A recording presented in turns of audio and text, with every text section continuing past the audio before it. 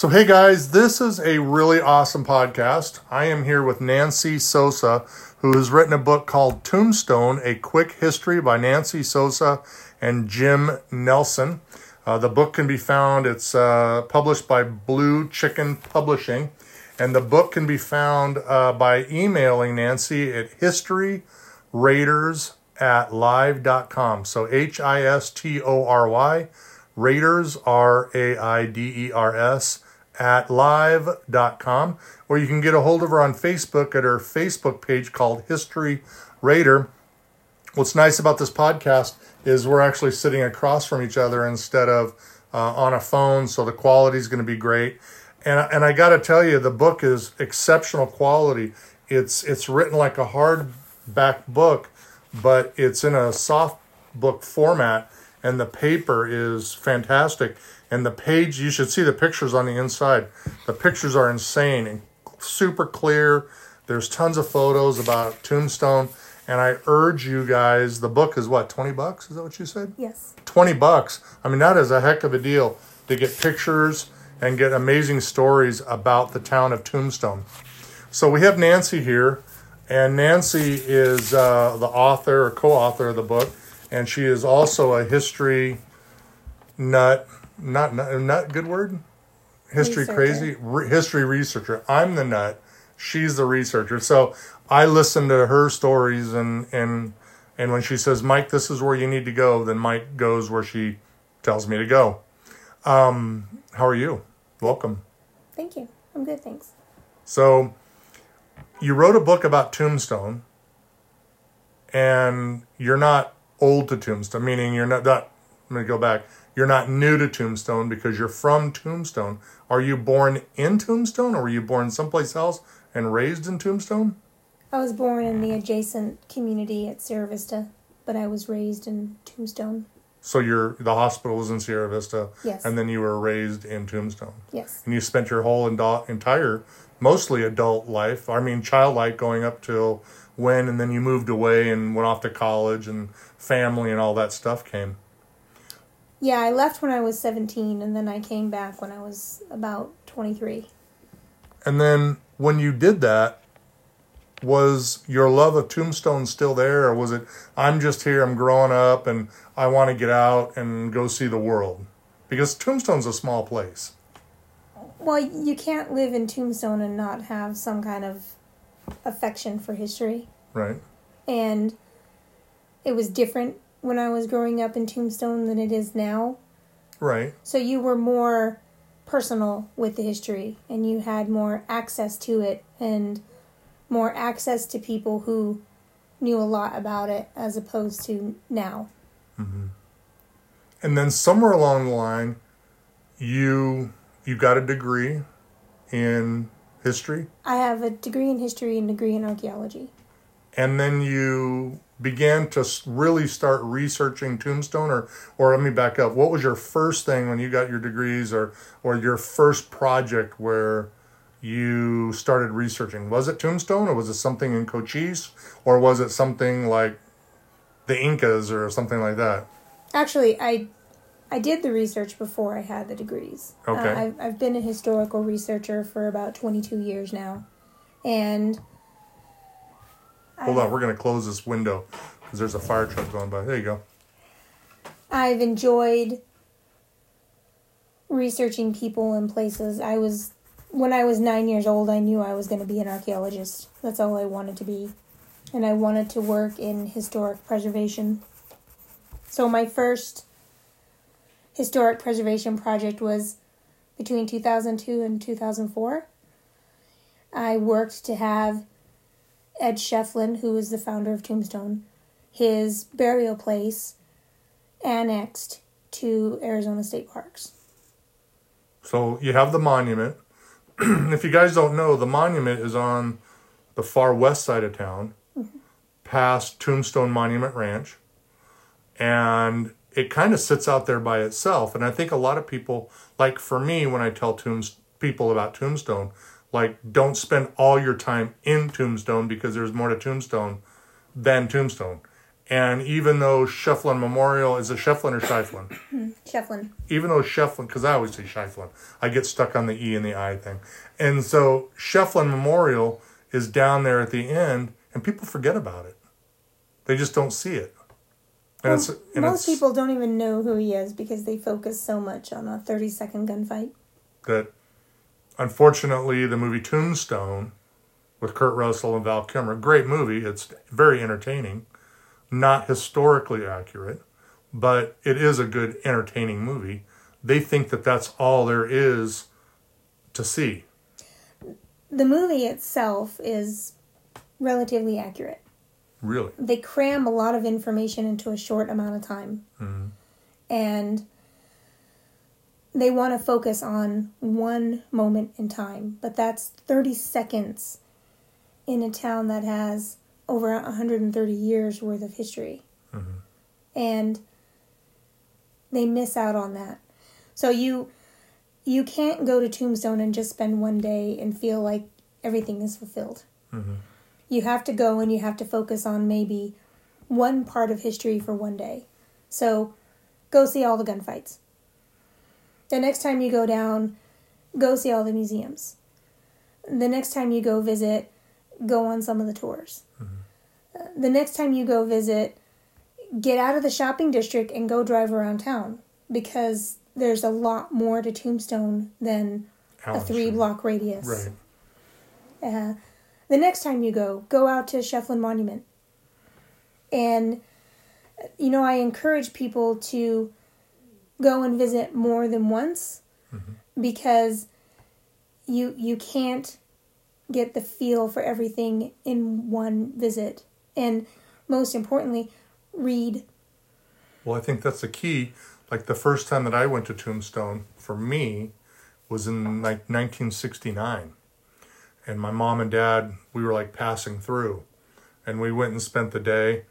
And Tombstone in the 60s looks a lot different than it does now. But when I went to Tombstone about 2 or 3 years ago after moving to Arizona, I did what everybody else, and I focused on Allen Street and just woke up and thinking that was it until I read a book about Tombstone. And my mind like opened up. I was like, holy crap, there's more here than just Allen Street. There's all of that back there, and what's over there, and what are these houses doing over here, and what's that building way over there? And then you find out there's a lot more to Tombstone than just Tombstone. Yes. So I think what you said is true about there's more to see, so if you can do it. But a lot of people don't have multiple days. They have one day. And I think that's where, like your book, and again, it's called Tombstone, A Quick History. And you can get it. You can get the book by emailing historyraiders@live.com, and you'll go right to Nancy and she'll help you out. But if you can't make Tombstone 4 or 5 days or 3 or 4 days, and you only have one day to get Allen Street, then the next thing to do is read. And that's where this book is perfect, because it gives everything else out there that maybe we can't see. Right. So when you started researching about Tombstone, like what was your first thing? Like my mind is like got a billion questions. So when you started researching it, how did you say to yourself, Nancy, I'm going to write a book, I'm going to clear up some myths? Or did you say, and you may not have said anything, and you just may have told yourself, you know what, I've always wanted to do a book about Tombstone? No, not necessarily. I've done research on 42 books, so I'm usually the researcher for the other authors. I've also done documentaries and television and other programs. The book came about because my friend Jim Nelson, his wife and some friends had come to Tombstone to visit. And I was managing a bookstore. And in town? In Tombstone. Oh. And he picked up this bookmark and he says, do you know who this is? And I said, well, it's not Doc Holliday. And he started laughing. And he says, well, who is it? And I said, well, that's John Escapol. Right, John Escapol. One of the most, by accident, and sometimes intentionally, Am I wrong? That his picture is used more as Doc Holliday than the real Doc Holliday, because there was only two known, unless you're going to correct me, which is fine, two known photos, one his dental school picture and the other one in Prescott. And instead they use John Escapool all the time. It's a misnomer. I tell people constantly there is a difference between a historian and a historical researcher. A historian's job is to tell you a story. Mm-hmm. That's what they need to do. A historical researcher is to tell you the story with facts. Mm-hmm. Not that a historian is a liar, but there is a big difference. Their job is to entertain you, give you that story. That photo was misidentified by a historian, and it was a historical researcher who said, hey, you're wrong. It's not our job to tell people they're wrong. It's our job to give you the information, and then you can argue with the facts all you want. Mm-hmm. So Jim laughed and introduced himself. They used to portray Doc Holliday in Glenwood Springs. And Jim had actually written a book on Glenwood Springs and a couple of other places in Colorado. And we had a great talk and a great laugh. I told him that I was a researcher, and I was actually doing research for another author at the time. And Jim and his wife, lovely wife, Mary, they left. And a few weeks later, Jim walks back into the bookstore and he says, how about you write a book instead of just doing the research? And I said, oh, okay. But it was going to be written the way I felt your way. A book on Tombstone needed to be presented. Okay. I didn't want to put the gunfight in the book. Jim said, you have to. You can't have a book on Tombstone without mentioning the gunfight. And I said, fine. But we need to put everything else in there. Because we're a real place. And I had lived in New York for just over a year, and people would say, where are you from? And I'd say, well, I'm from Tombstone. Oh, that's just a movie. No, it's a real place. My family's been there over 130 years. It's a real place. And that bothered me, that people thought we were just a movie. And so I said to Jim, we need to give them everything else. We need to talk about other people and other things that happen and other exciting events and things that people can walk around town and they can look at it and they can learn about it and they can know about it. And it'll be written in a way so that it's not boring. Because I'll be the first to tell you, historical researchers, we have a way of being a little on the nerdy side. And a little bit boring. No way. Where a historian's going to be real exciting and tell you, it was a dark and stormy night and guns were blazing. And I said to Jim, we can't be that way. So we came up with a quick history. Mm-hmm. And not only did we speak about the gunfight, but we spoke about the Indians in the area. We spoke about other incidences that took place, the cemetery, the swimming pool, and some of the notable people, men and women, that were in town, the buildings, and a little bit of other history.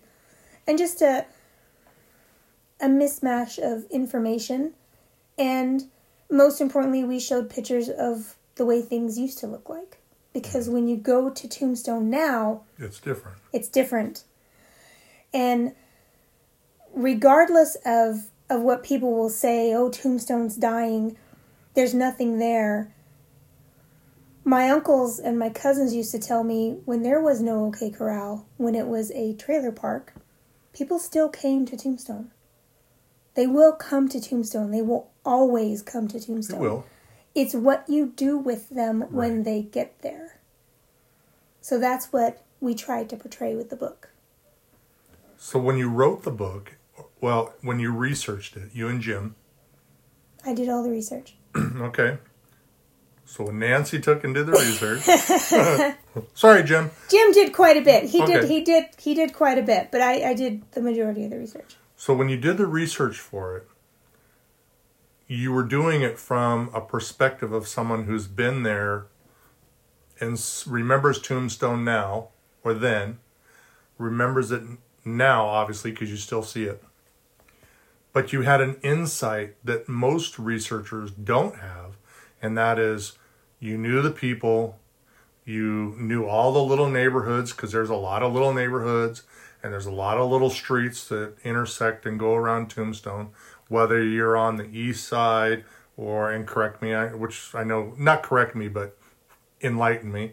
And you have the mining district side, and then you have like the ranch side with the open land.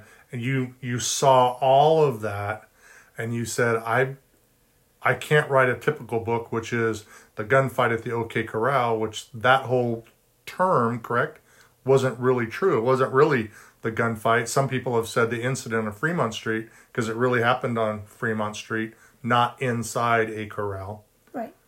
But you wrote the book from an insider's perspective, I think gives more insight than somebody writing a book who doesn't live there.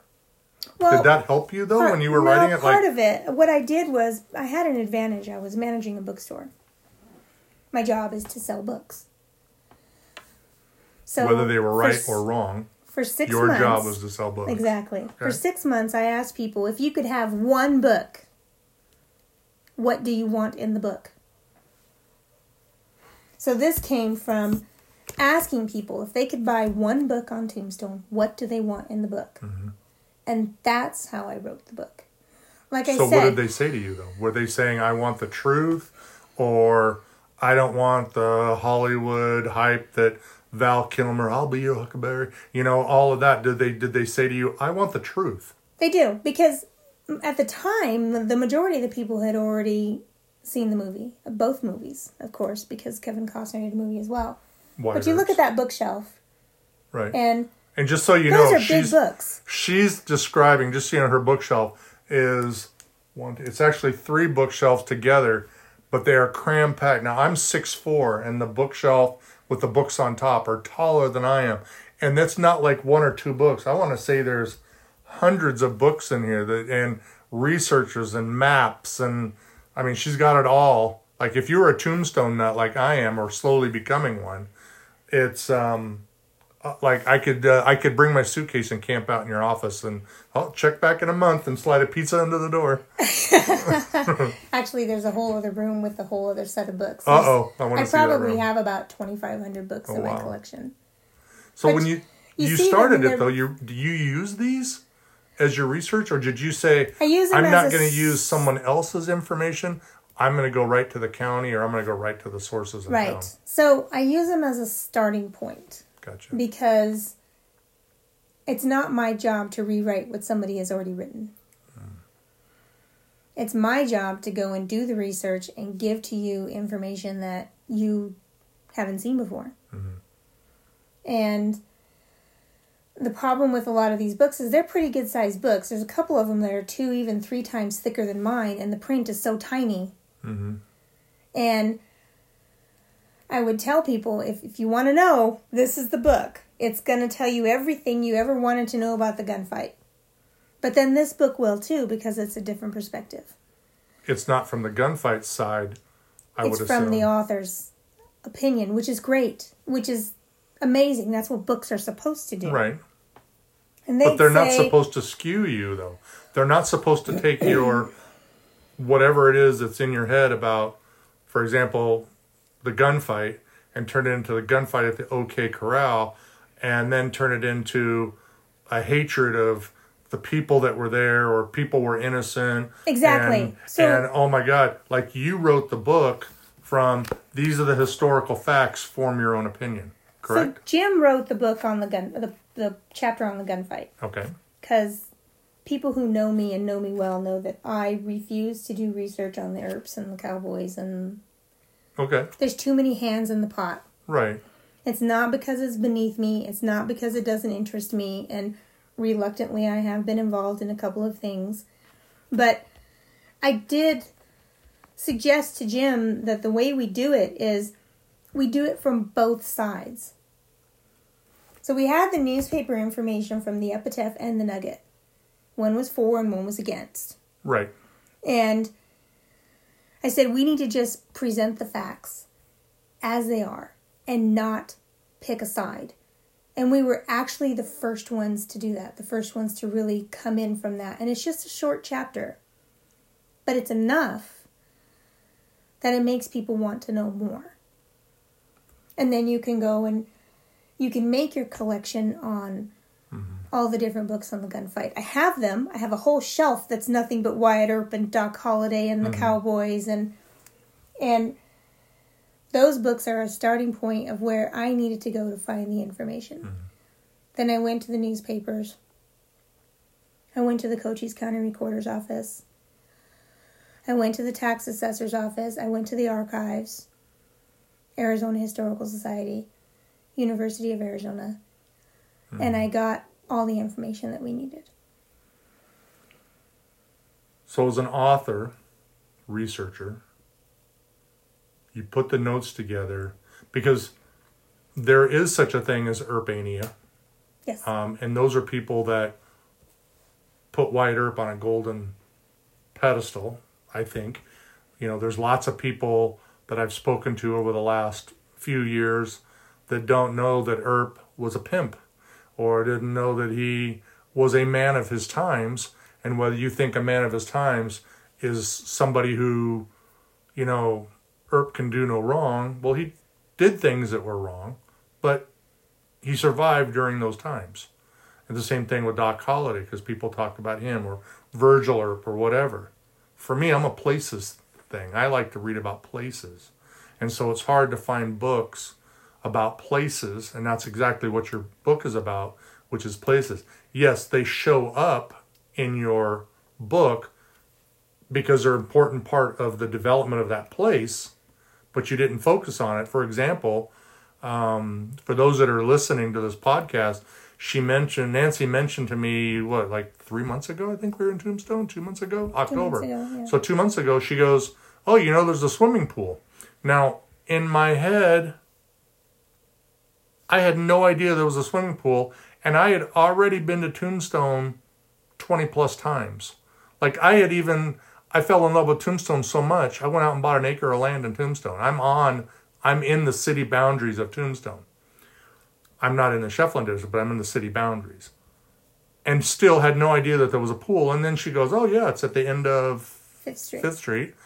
And I went to the end of Fifth Street, and holy crap, there's a pool sitting there.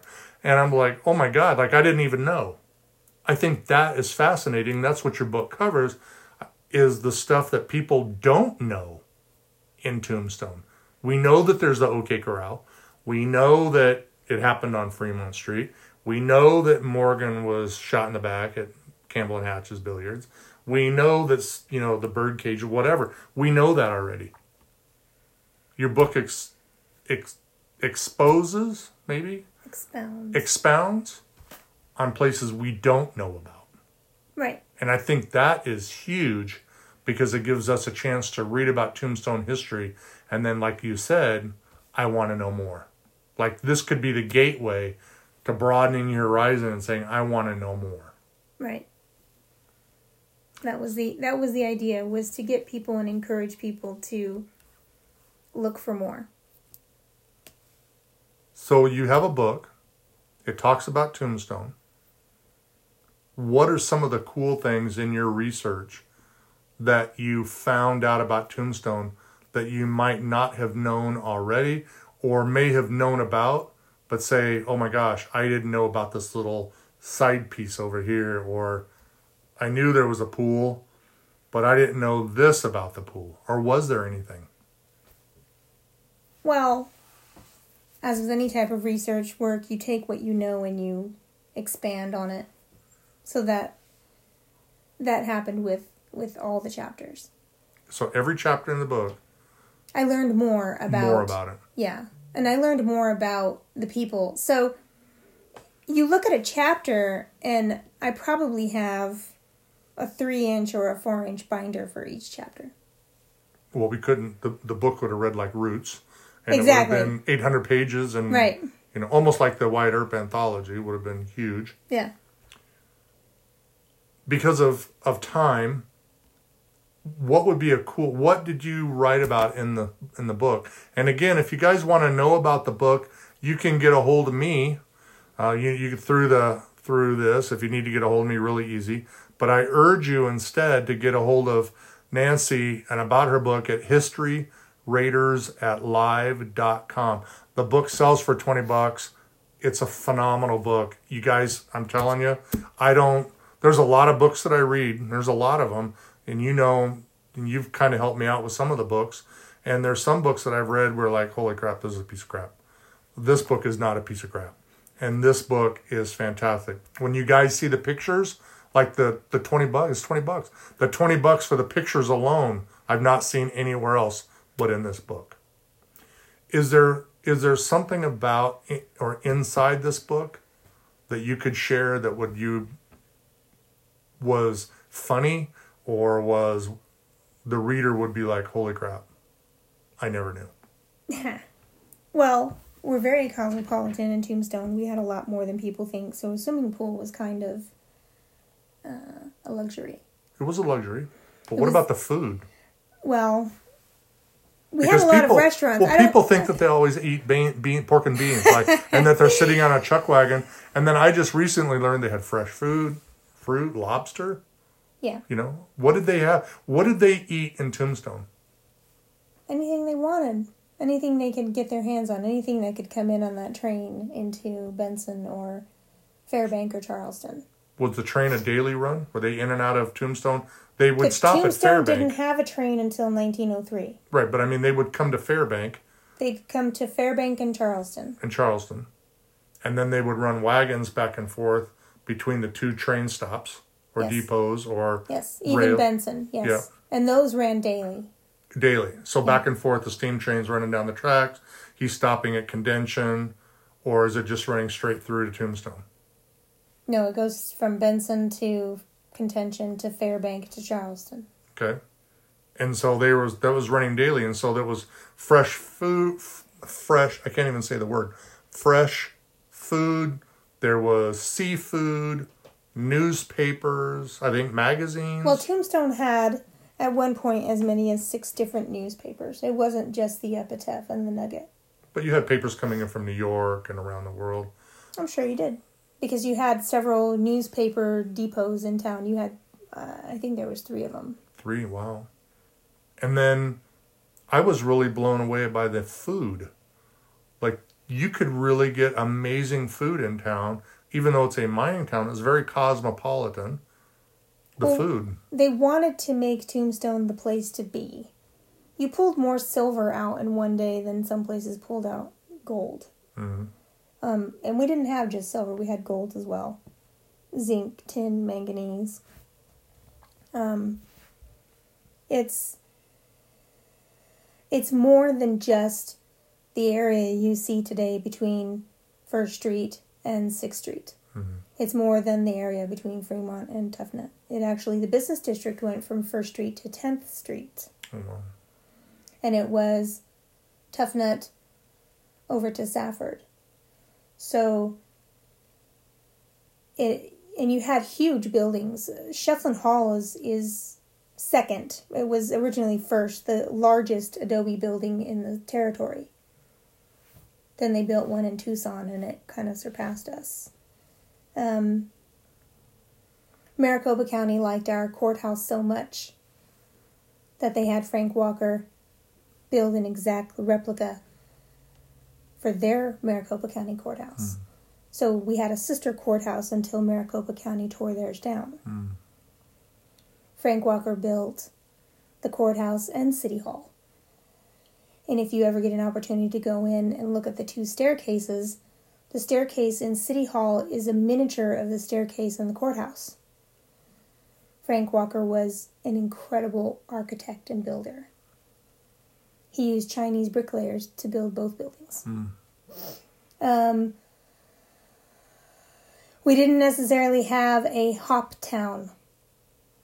So there was just a high concentration of Chinese people that lived in one particular area, which was near 3rd Street.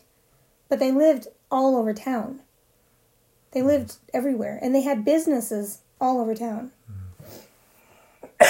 We did have a red light district. But it was past 6th Street going east. about where the high school sits now, the old high school. Mm-hmm. That was the red light district. Wow. There were places that are named as brothels and whorehouses that weren't. So you have to do a little bit of reading and a little bit of research on that. Mm-hmm. We had several different theaters for entertainment. You had opera, you had plays, you had poetry readings.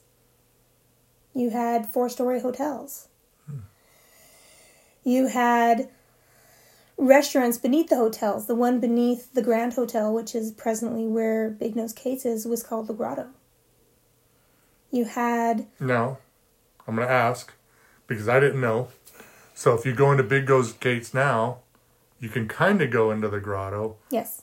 Is that's all that's left? Or is there something behind the walls in their basement that's bigger, or is the space that's there now? Because if you guys get a chance, go to Big Nose Kate. I think it's the guy that owns it, Goldstein, that owns it. A nice man. I don't know him personally, but he's very nice to me when I see him. But you can go and have lunch and food, but there's a hole in the middle of the restaurant, and you go down this spiral staircase to the Grotto, or and if they sell shirts in there.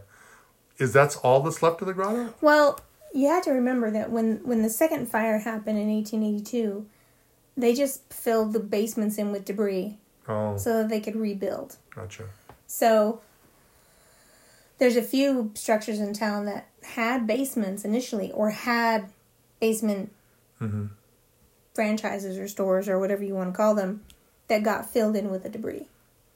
So and then they built off. on top of it. Yeah, they're sealed off. So you'd have to dig it all out. Right. But I'm sure there's more to it. We know the information on what the buildings look like from the Sanborn fire insurance maps. So we know what the buildings were made out of. We know who had tin roofs. We know what the original structure of the building was. All you have to do is get the information off the Sanborn fire insurance map. There's also very detailed descriptions of the buildings when they were building them in the Epitaph and the Nugget. There's other newspapers, the Evening Gossip, and they gave very detailed information because you couldn't put a picture in the newspaper like you can now. Right. So you had to have that mind's eye detail. Which is true about the newspapers and the communication, because the communication was different than we do now. The Epitaph didn't have the ability, like you said, to snap a photo and just stick it the same day. So you really had to be descriptive in your wording to paint a picture to the reader. Right. You had the Arizona Illustrated, which had, so you'd take a picture, so you'd have a real picture, that's why we have them. But in order to get them in the magazines and the newspapers, you had to make an engraving. What we've come to find out from doing the research on the picture and the engraving is they either took away or added to the engraving to make it look better. Perfect example, there's a picture of the Occidental Hotel, which was on the corner of 4th and Allen. They have the picture is just the picture of the building with a few people standing there. But on the engraving, you have a stagecoach coming by, you have a little boy running holding a newspaper, you have a dog. So they added to it to create more ambiance. And when you look at the picture and you look at the engraving, you can see the two differences. But if you only have the picture or you only have the engraving, then you only get one impression. Right. So one of the great, because you can't always get the pictures, I've spent 20 years collecting pictures. But I finally got a copy of the Arizona Illustrated, so I can look at those all I want. And there's a difference. There's not a lot of pictures of the interiors. You have to really go and look. There's a lot of interior pictures, but unless you do the research and the picture itself says something, you don't know what building that is. So it all comes down to presenting the correct facts, because there was so much more that we could have put in the book. But I believe in threes. I have to have 3 concrete, can't break it, to show that that's exactly what that is. If not, then I won't use it and I won't say it. Which is kind of back to the Escapol photo when we talked about, because people want to believe that the Escapol photo is Doc Holliday, so much so that they'll put it out there. Now, we have, you know John Bosnecker way better than I do. I've only spoken to John. You know him personally. But he spends a lot of his time debunking photos on Pinterest or on the internet, because photos are out there, and then before you know it, somebody says, that's Doc, or that's Virgil, or that's Town, or that's whatever it is, and it's not. It's a lie. Here's a problem with the internet. You can put whatever you want on there and make it fact. What people need to realize when they read something on the internet, it's just like reading fiction. Gotcha. I can put a picture up there and tell you whatever I want to tell you about that picture. I can Photoshop a picture. I can alter it. Photoshopping has become so commonplace. Commonplace, but it's so much better than it was in the 1990s. Mm-hmm. You can't see the seams and the lines and the changes anymore. Right. Because the process has become so good. However, like with all the great arts and paintings that I studied, there's always another layer. There's always something else underneath. Question everything. Well, for example, there's a photo recently, a couple of days ago. A guy posted a photo to a Western group, and there's a lot of them on Facebook, a Western group of Wyatt Earp from Dodge City that's got photoshopped on there a white badge on his lapel. Now, that white badge was not truthful. It was not on the original print, and yet now it's working its way out onto the internet that photo of Wyatt Earp with his, his buddies and Dodge City and all of them together, and there he is with this white badge. And that's a fake. What's horrible is, and I'm very vocal about this, there's a museum at Glenwood Springs where the hotel used to be, and it burned down where Doc died, because they think Doc died in the sanitarium, which wasn't true. And they actually sell T-shirts of John Escapol's photo on it. And when we question them, like, that's not even John. Oh, nobody cares. Everybody thinks it's Doc anyways. And therein lies the problem. Right.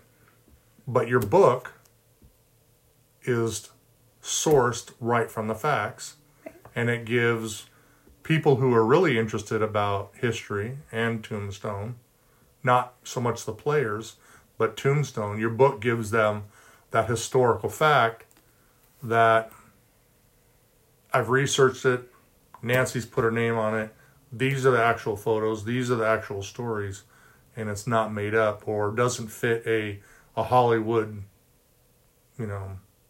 money-making scheme. Hollywood's job is to entertain you. True. A historian's job is to perpetuate the story, the myth, the legend. A historical researcher's job is to present you all the facts. Mm-hmm. And if I'm wrong, I'll be the first person, to say I'm wrong. But if you want to come at me and say that I'm wrong, prove it. Have the facts. Because those bookshelves don't lie. That whole shelf of research work doesn't lie. I can tell you exactly where I found everything, how I found it, even show you the receipts on how I paid for it. But you won't be arguing with me. You'll be arguing with facts. The facts. Right. And facts don't lie. Right. You can stretch the facts, but it still has a base of the truth. Right. We have 12 minutes. So we're going to talk about Drew Station a little bit. Okay. You research Drew Station. You use the maps. You pinpointed yourself down to where you know the approximate area until you actually got out and saw it and went, oh my God, my X amount of time of researching it came down to I'm standing at Drew Station, or those are the walls and that's the floor and that's of Drew Station. Those are based on facts. And yet other people have said that this is Drew Station based upon theories, not facts.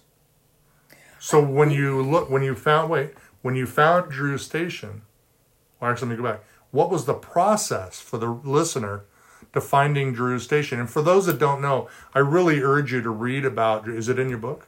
No. Drew Station? But I urge you to read about Drew Station. It's on my it's on your website, on your Facebook page of History Raiders. You want to read about Drew Station because it involves Bob Paul. It involves Bud Philpott.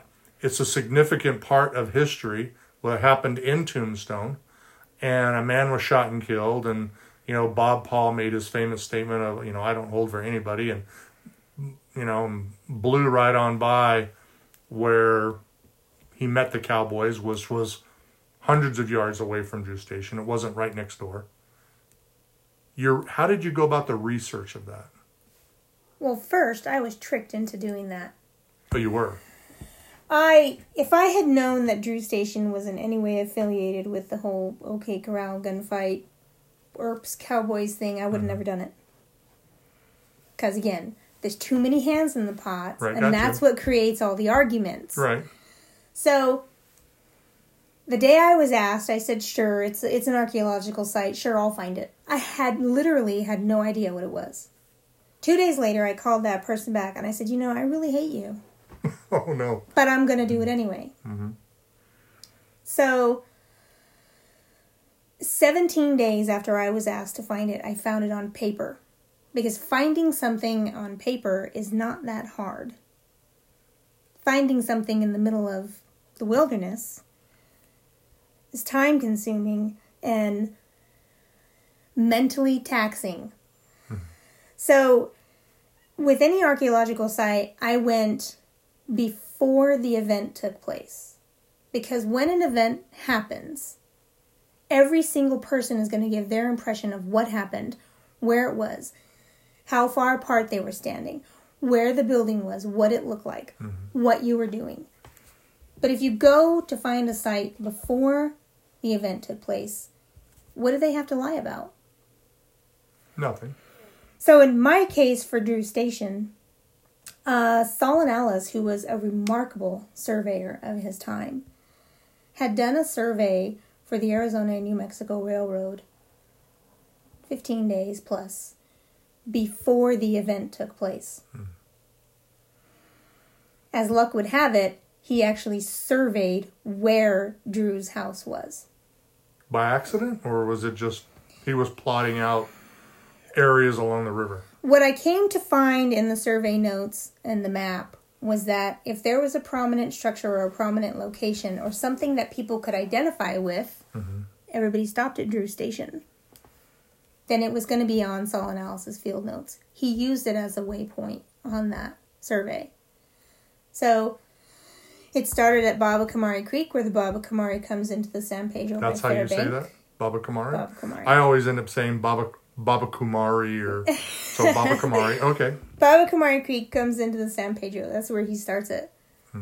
Beautiful bridges right there. There's a rail trestle there that's gorgeous. My co-founder and I, John West, that's where we started. And we found each of the locations, including Terranate, the Indian site, right, which was a presidio, Spanish presidio. Contention. What a lot of people don't realize is contention is on both sides of the river. You have old contention and new contention. So if I'm facing north and I'm standing on the rail bed.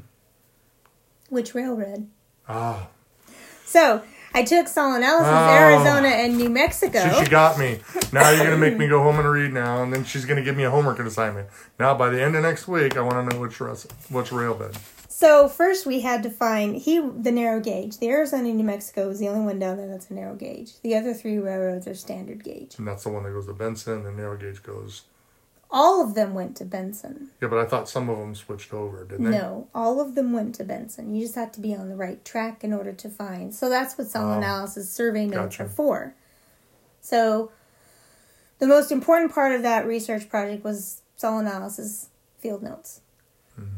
Then I went and got every map and every survey and every set of field notes that I could for that Spanish land grant, which is the San Juan de las Boquillas land grant. And researched it out. Only 2 of them had Drew's property on it, but all of them were sectioned. So we knew that Drew's property was in Section 9. Right. So I had to find the corners of Section 9.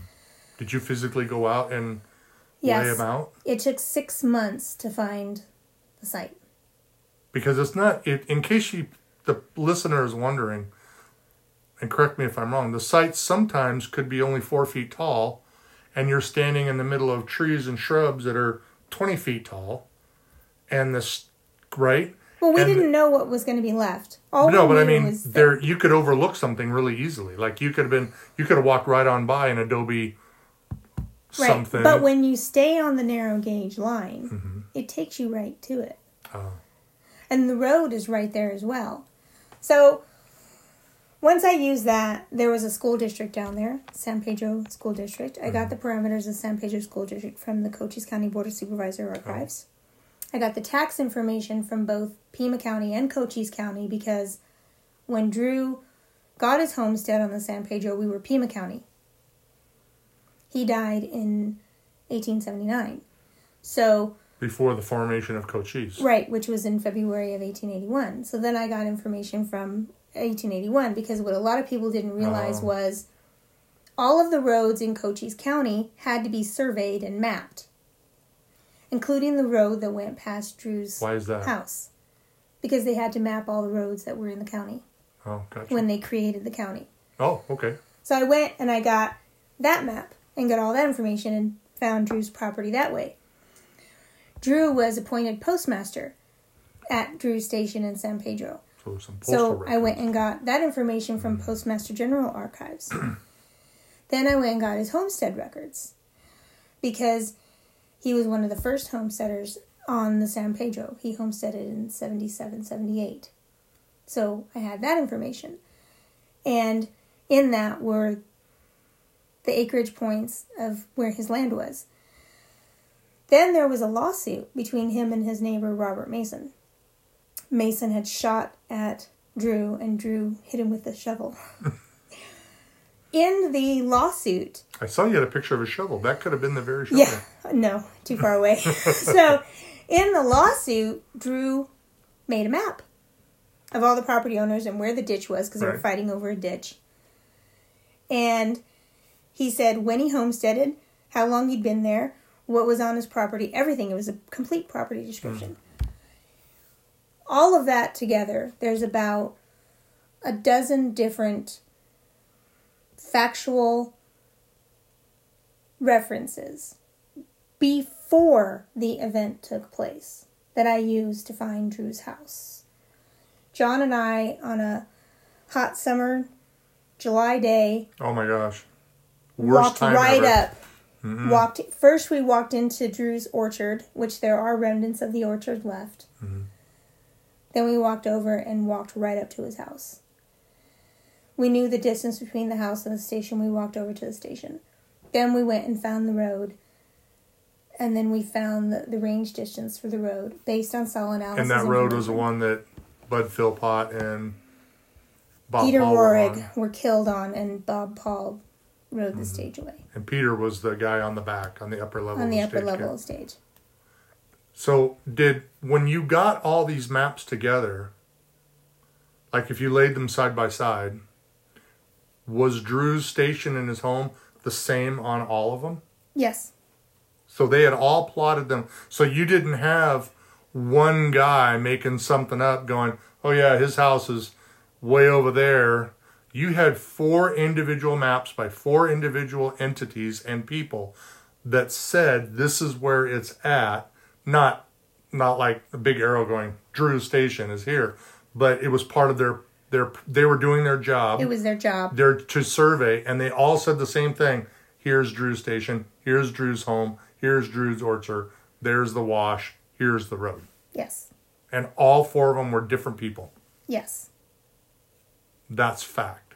And then I went But that's after, proving a fact. Then I went after the incident took place. And I started researching what everybody said after the incident took place. But and some of tying those it all were in. some of those were wrong though, right? Or No, they were different. No. The most accurate account came from Bob Paul himself. And It was later that people rely heavily on Cora Drew. She was about 6 or 7 years old when the event took place, giving her memoirs when she's 80. Right. You can't rely on something like that. No. You know, I'm going to be 46, and I don't remember what I was doing when I was 6 years old. And let alone, why are you up between 11 and 1 in the morning? You know? Right. That doesn't make any sense. So I relied more on before the event took place than anything, and that's how I located the site with John. So let me ask you something. When you spend all this time researching it, and then you find it, was it one of those champagne moments where the guy comes out and says, "You found Drew's place. What are you going to do now?" Nancy's like, "I'm going to Disneyland." No, the first thing I did was Bob Palmquist, who is my best friend. He knows more about the Earps and the OK Corral in his little finger than I know in my whole body. Wow. He has been researching it longer than I've been alive. He is the first person I called. And I said, "Guess where I'm sitting?" And Bob laughed. He has this great laugh, by the way. And he says, "You found it." I said, I'm sitting at Drew Station. He had never seen it? He had been there when it was Glenn Boyer's site, but not not the correct site. It was what Glenn Boyer thought it looked like, which he was way off. He was like a mile and a half way off. But what was he sitting at? Glenn Boyer had to have been sitting He's sitting in a wash. Right. With no remains. Structures, nothing there. And I said to Bob, "Yeah, I'm here. We found it. John and I are sitting right here." And all 4 maps all said the same thing. You found it based on all 4 maps. Every piece of information I had, including the station points, the agreements, the legal descriptions, township reigns and section, everything. Wow. Pointed to that spot where we were sitting. And that. So now every time I go out there, no. What? Oh my God, I want to cry. Now every time I go out there and I sit down, I sit in the middle of Drew's house. I say, "Hi, Drew." I sit down in the middle of the house and I have lunch. And I remember that day that we found it. And then all the arguments started. But that's a different story. Arguments are one thing. Finger pointing is another.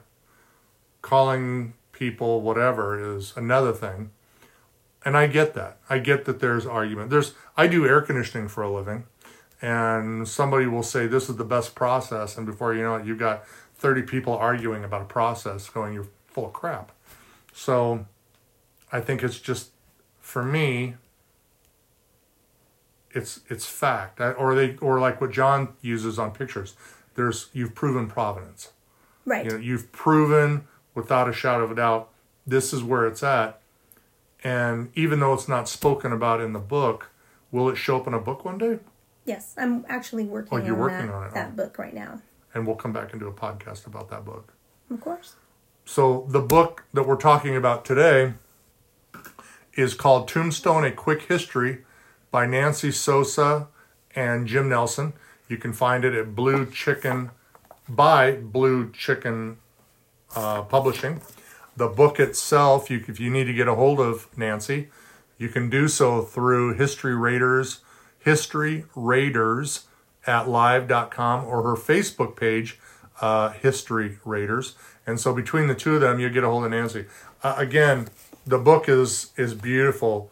The pages, and for the older folks like me, the lettering is very bold, and it's bigger lettering than normal. So you'll have an easy time reading it. But if you really, really want to learn about Tombstone, not so much the OK Corral, or, if you're looking for a book about the Earps, there's plenty of those.